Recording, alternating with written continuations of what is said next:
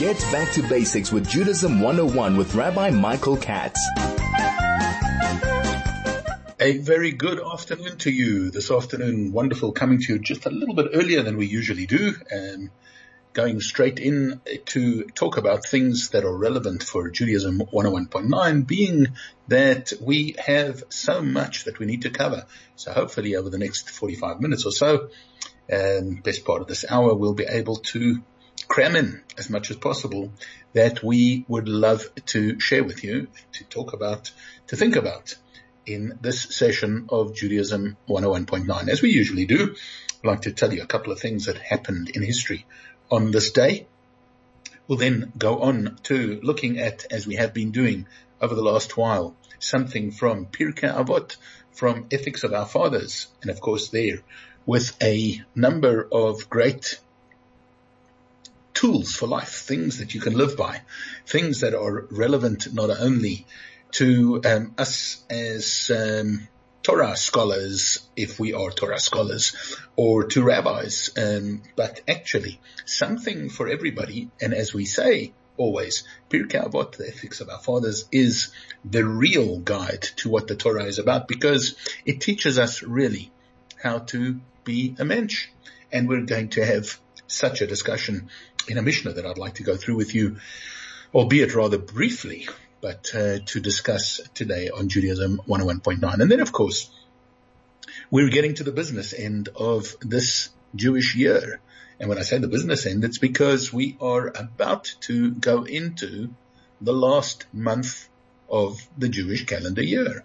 We're going to go into the month of Elul. Yes, it's Rosh Chodesh on Sunday and Monday. And believe it or not, that means that we have exactly 1 month to go till Rosh Hashanah. Yeah, who would have dreamed that we would be going into another Rosh Hashanah and Yom Kippur still with coronavirus around, and still with many of our lockdown rules around, and still with the limitations on numbers when it comes to shul, etc., as well as the fact that not everybody is vaccinated, that it clearly is not yet nearly safe enough for us to do everything that we would want to be able to do with our family events and our Rosh Hashanah dinners of note and our huge crowds in all our communities. We're looking down the barrel of once again having a Rosh Hashanah, and I mean barrel, by the way, in a very good way, having a Rosh Hashanah and Yom Kippur in a similar fashion to the one that we had last year, I guess. And I'm sure that protocols will be sent out, and I'm sure that we'll be closer to the time, a little bit better informed on exactly what's going to be happening at the shul down the road, at the shul near you, at the community that you attend. And as we get a little closer to Rosh Hashanah and Yom Kippur, have a little bit more of an idea of that structure. But as it stands right now, I think we are going to be pretty much on the same level, the same kind of environment, and the same kind of practice as we had Rosh Hashanah and Yom Kippur last year. I think the only difference, and this might not be the thing that everybody is going to want to hear, because I think a lot of people enjoyed that we had the Rosh Hashanah and Yom Kippur last year with somewhat shortened davenings. I think that there is not anymore that limitation on the time frames, and therefore we could probably spend a lot longer in shul. I know that many of you are saying, oh, gee, that's like not the kind of news we really wanted about Rosh Hashanah and Yom Kippur. But then, of course, everything was just a little bit rushed and a little bit too quick and a little bit keeping us on our spiritual toes last year, not necessarily covering all the bases. And hopefully we'll have just a little bit more time this year than we did last year. So coming up, we're going to be talking about this date in Jewish history. We're going to be talking about something from Pirkei Avos, and we're going to be talking about Elul and this great month that is about to arrive upon us, and how it should and will influence our lives. Get back to basics with Judaism 101 with Rabbi Michael Katz. So let's get straight to it. With this date in Jewish history, if we go back to the year 1843, in 1843, on this date, the Tzemach Tzedek, who was the third Lubavitcher Rebbe, departed from Petersburg. Now, why is this significant? It's because in 1843, the Interior Ministry of the Tsarist government convened a rabbinical conference in the Russian capital of Petersburg. Now, that sounds wonderful. Isn't it amazing that a government would convene a rabbinical conference, but there was something really, really sinister about it. Their whole intention was to end, to bring about the imposing of tremendous changes to Jewish communal life and religious practice. They wanted to limit certain things in Jewish education. Remember that the Tsarist regime was one that was very Christocentric, or so they called themselves, and therefore anything of another type of religion was taboo, and they were trying to their utmost to bring it down, to crush it, to mold it, and to make certain things illegal, etc. Now, Rabbi Menachem Mendel of Lubavitch, who was otherwise known as the Tzemach Tzedek, after the halachic work that he wrote by that name, he was invited. And the reason he was invited was he was one of the primary figures of the leadership of the Russian Jewry at the time, and they needed his compliance to give legitimacy to these so-called reforms that they were carrying out as far as Jewish education, Jewish practice, etc. was concerned. Now, an amazing thing happened, and that was in this conference. So the conference in Petersburg, imagine, called by the Tsarist government. The Tzemach Tzedek is there, as well as many other rabbis. The Tzemach Tzedek stood up against everything, basically, that the government proposed, and he was arrested. Hear this. He was arrested 22 times during the course of this conference. Now, you've heard of conferences taking place, and you've heard of people being thrown out, and you've heard of people being taken to task for certain things that they've done. But here, he was arrested. He was actually arrested 22 times during the course of this conference for his refusal to cooperate with the Tsarist regime, with the Tsarist government. And then he finally departed Petersburg. He was released and allowed to go home on the 26th of Av, which is today. And by that time, he had actually successfully destroyed the government's campaign to disrupt Jewish education, Jewish life, etc. It was on this date, a date of great celebration, therefore, the release of the Tzemach Tzedek, the Lubavitcher Rebbe, to be able to go home after this incredibly taxing, difficult, and profoundly obscure and amazing conference that he was forced to be a part of. Now, we're going to move on to our second phase of this presentation of Judaism 101.9 with a discussion about something from Pirkei Avot. Remember, we said Pirkei Avot, the ethics of our fathers, which we learn every Shabbat afternoon from the Shabbos after Pesach all the way through to Shavuot, and then most people carry on learning it right up until Rosh Hashanah. And so this week we are up to chapter number 5. And in Perek 5, in chapter 5 of Pirkei Avot, the ethics of our fathers, there is so much, of course, that one could talk about, but I honed in on one particular very, very beautiful and very important Mishnah, not to say that any other Mishnah is not important, but this one, which has a tremendous amount of relevance, and it's kind of rhythmical, it sort of rhymes, and people may know parts of it. And it is the Mishnah that says, Arba midas ba'adam. There are 4 character types amongst men. Ha'omer sheli shelach, v'shelach sheli am ha'aretz. He says, he who says, what is mine is yours, and what is yours is mine, is an ignoramus, and am ha'aretz is an ignoramus. Sheli sheli v'shelach shelach, zoi mida beinanis. If someone says, what's mine is mine, and what's yours is yours, this is an average, middle of the road, medium kind of characteristic. However, v'yesh ombrim, zoi midas stoim. There are some who say that this is the characteristic of the people of Sodom, Sodom and Gomorrah. Not really complementary. Shali shalach v'shalach shalach chosid. If someone says, what is mine is yours, and what is yours is called chosid. That's called a pious person. Shalach sheli v'shali shali rosha. And one who says, what's yours is mine, and what's mine is called wicked. Let's go through it without the Hebrew perhaps. Let's just talk about these 4 different types. The one who says what's mine is yours and what's yours is mine is an ignoramus. He who says what's mine is mine and what's yours is yours. This is a medium characteristic, but some say this is the characteristic of the people of Sodom. He who says what's mine is yours and what's yours is called pious. That's called chesed. And the one who says what's yours is mine and what's mine is called wicked. Let's break it up into its various parts and just think about perhaps what this Mishnah is telling us. Of course, we're not going to go into great depth, but let's try and spend a little bit of time thinking about the power of this important Mishnah. The first point. The one who says what's mine is yours and what's yours is mine is an ignoramus. Well, I think with that, if we just think about what happened next in Russia after the Tzemach Tzedek, etc., was the fact that communism came to Russia.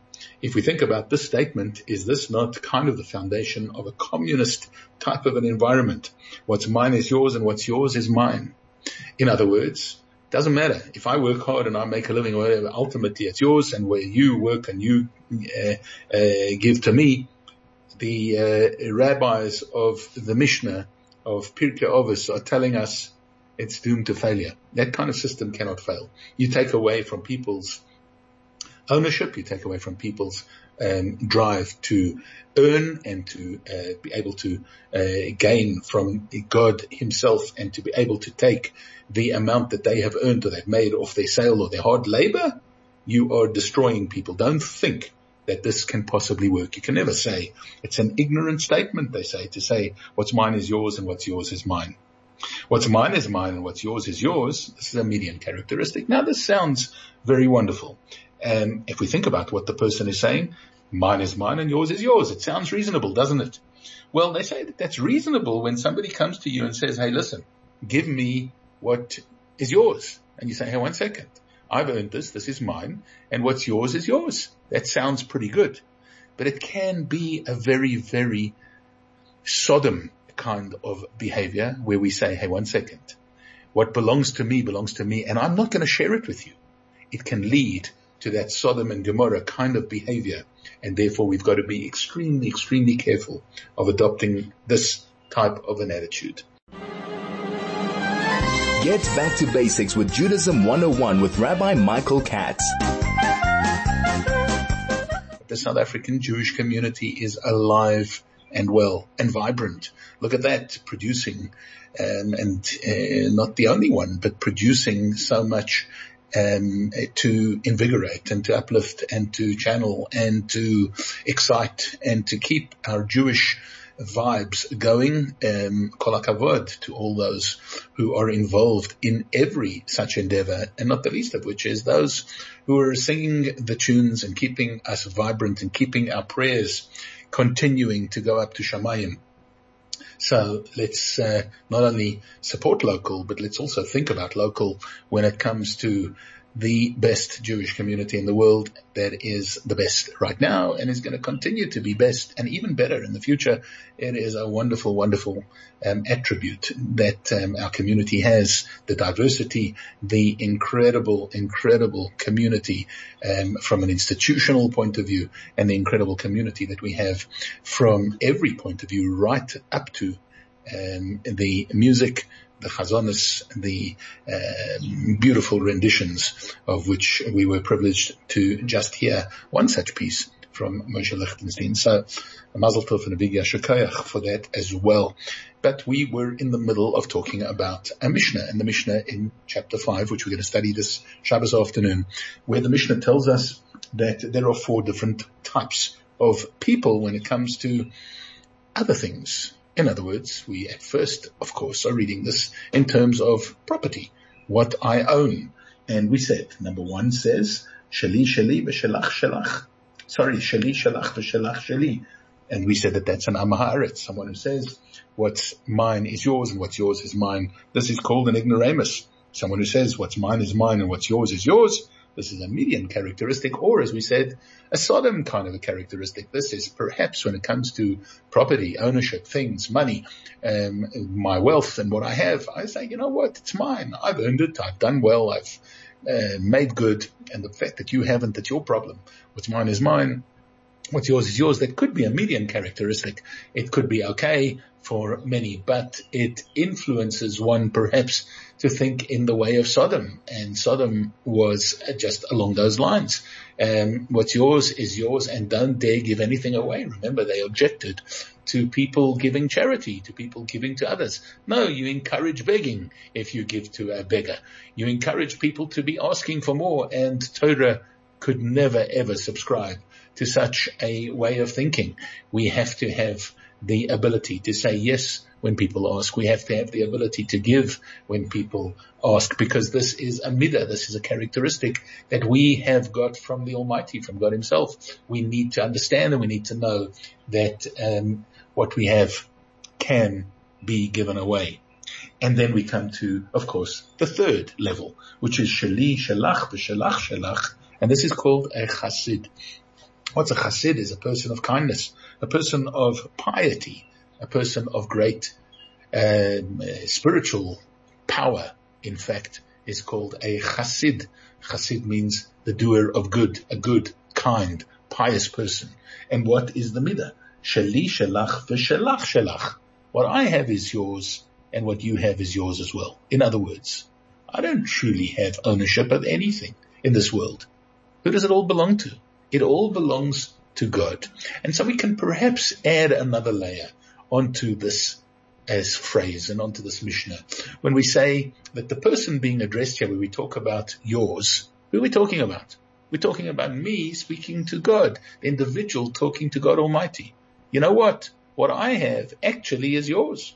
And what you have is yours too. Everything belongs to the Almighty. Nothing actually belongs to us. We take temporary loan ownership on certain stuff and certain things, but what we make and accrue and gain of certainly of a material, of a physical nature in this world, never ever really belongs to us. So not only do we say that to the person in the street who comes and asks us for money, or the poor person or the poor individual, but we actually are saying it to God Almighty. Actually, everything belongs to the Almighty. Everything belongs to God. Who am I to say that I actually own something? No. When the poor person asks me for charity, I'm not giving him what's mine. I'm giving him actually what's his. I'm giving him what actually belongs to him. I was a custodian. I'm being given the opportunity to look after it, not for myself, but for him, for others, for the people who desperately need it. And this is the midah. This is the attribute of chassid. This, in fact, is what we should all strive for. And of course, then the Mishnah concludes by saying, shelach sheli v'sheli sheli, rasha, which means that your property is mine and my property is also mine. That is the midah of being wicked. That's a wicked person. That is a person who really should not be given any right or joy or nachas or whatever, God forbid, in this world, because that is a terrible, terrible way to be. That's wickedness. To say, you know what, everything belongs to me. Everything is about me. It's mine. I made it. I created it. It's mine. What you have is mine as well.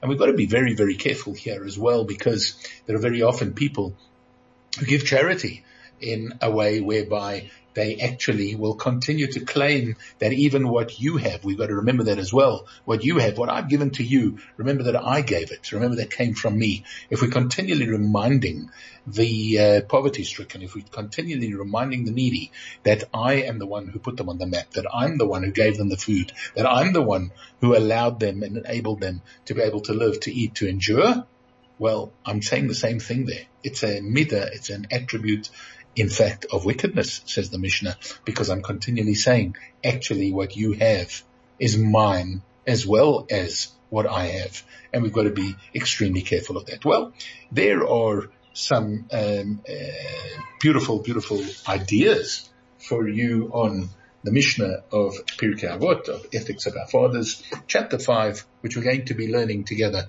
on Shabbat afternoon, reading through, and as we said originally, that, of course, this is all done in honor, in memory of Moshe Rabbeinu, Moses himself, because Shabbat afternoon was the time that the people realized that Moshe Rabbeinu had actually left them on that last year in the desert. Now, as we turn out of Shabbos, this Shabbat, Saturday night, going into Sunday, we herald the arrival of the month of Elul. Believe it or not, it is the month of Elul. And while Elul stands for many things, we've got to remember the most powerful phrase, of course, that Elul stands for is Aleph Lamed Vav Lamed, Ani ledodi v'dodi li. I'm to my beloved as my beloved is to me. Remember, in every way that could possibly be utilized, we need to reiterate it, we need to remember it, and we need to know that that is what this month of Elul is all about. If we wanted to paraphrase, well, it's about our love for our fellow man, and it's about our love for God and God's love for us. It's about working on these attributes and these strands and these strings of attachment between ourselves and our fellow men, and of course between ourselves and God Almighty. Now, as the month of Elul approaches, we need to start conditioning ourselves, getting ourselves into the mindset. It is the month of stock taking. From a Jewish point of view, to take stock of all the mitzvahs that we had during the past year, as well as, God forbid, all the things that we could have done better at. All of those things need to actually be accounted for. We need to think through where we were last year this time. Have we grown? Have we developed this year this time? Have things become closer to us or more distant?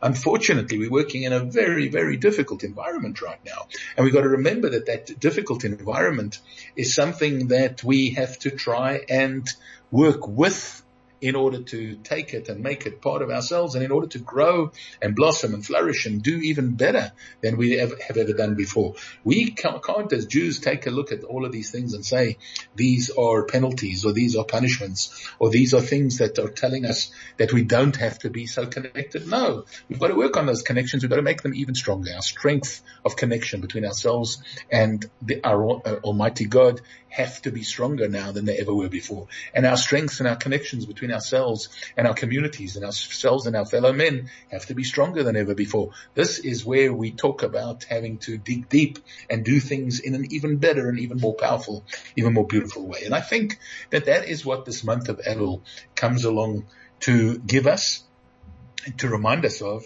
and to help us with as we come to the end of this Jewish year, and as we are 1 month away from Rosh Hashanah.